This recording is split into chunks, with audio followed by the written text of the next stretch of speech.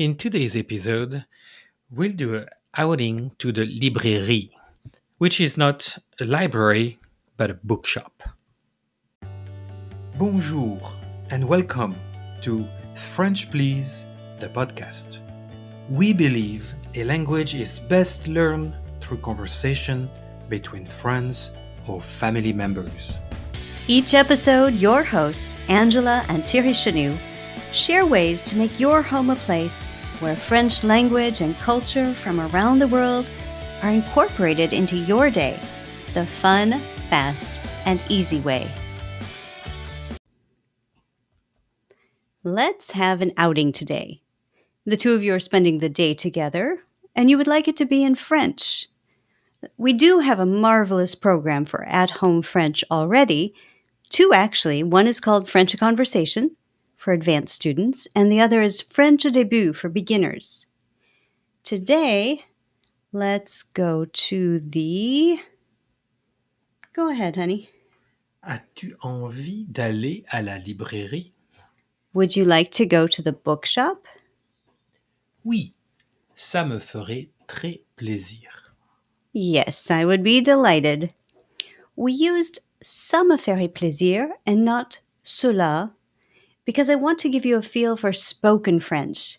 It's 1,000 times less formal than written French or French you would speak with a minister during normal business hours. In a city in France, you can find bookshops everywhere. From the medium-sized shop full of nooks and crannies and corners filled with books, to the industrial-sized Fnac and others spread out over 3, 4, 5 or more floors. What's fun is that each floor has its own section, or maybe divided into 2 sections. There's definitely an entire floor for the BD. I will drop Thierry off there and happily wander the rest of the place. What exactly is a BD, mon chéri? So BD, first of all, is an acronym for bande dessinée, which could be translated literally by drawn strip. Oh, like we'd say comic strip in English. Yes, exactly like that. And a bande dessinée would be a book, usually about 40 pages long, with a bunch of drawings inside that tell a story. Now, the story can be about a pilot, can be about a pirate.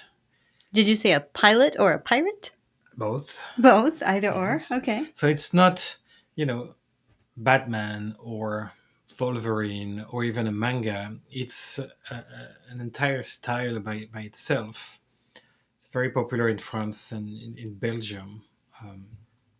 And we find content for everybody, or what's commonly written in the front page of those books, from 7 to 77 years old. Oh, so they're not just written for children. No. They are graphic novels. For some, they are collectible. I myself owned several collections where I have all the numbers within that collections, and this is not a book my children read when they were 2. I mean, they can read them now if they want to, but this is not a book for kids. So it's a picture book for big people. Yes, I see. there is content for kids, though. I mean, some of those bande dessinée would be for younger children. Can you think of one in particular that might be a children's one? Boulet Bill, Boulet Bill. the Smurfs, Les Schtroumpfs. Oh, Les Schtroumpfs. That's Yeah. true. Our kids loved those when they were little. Mhm.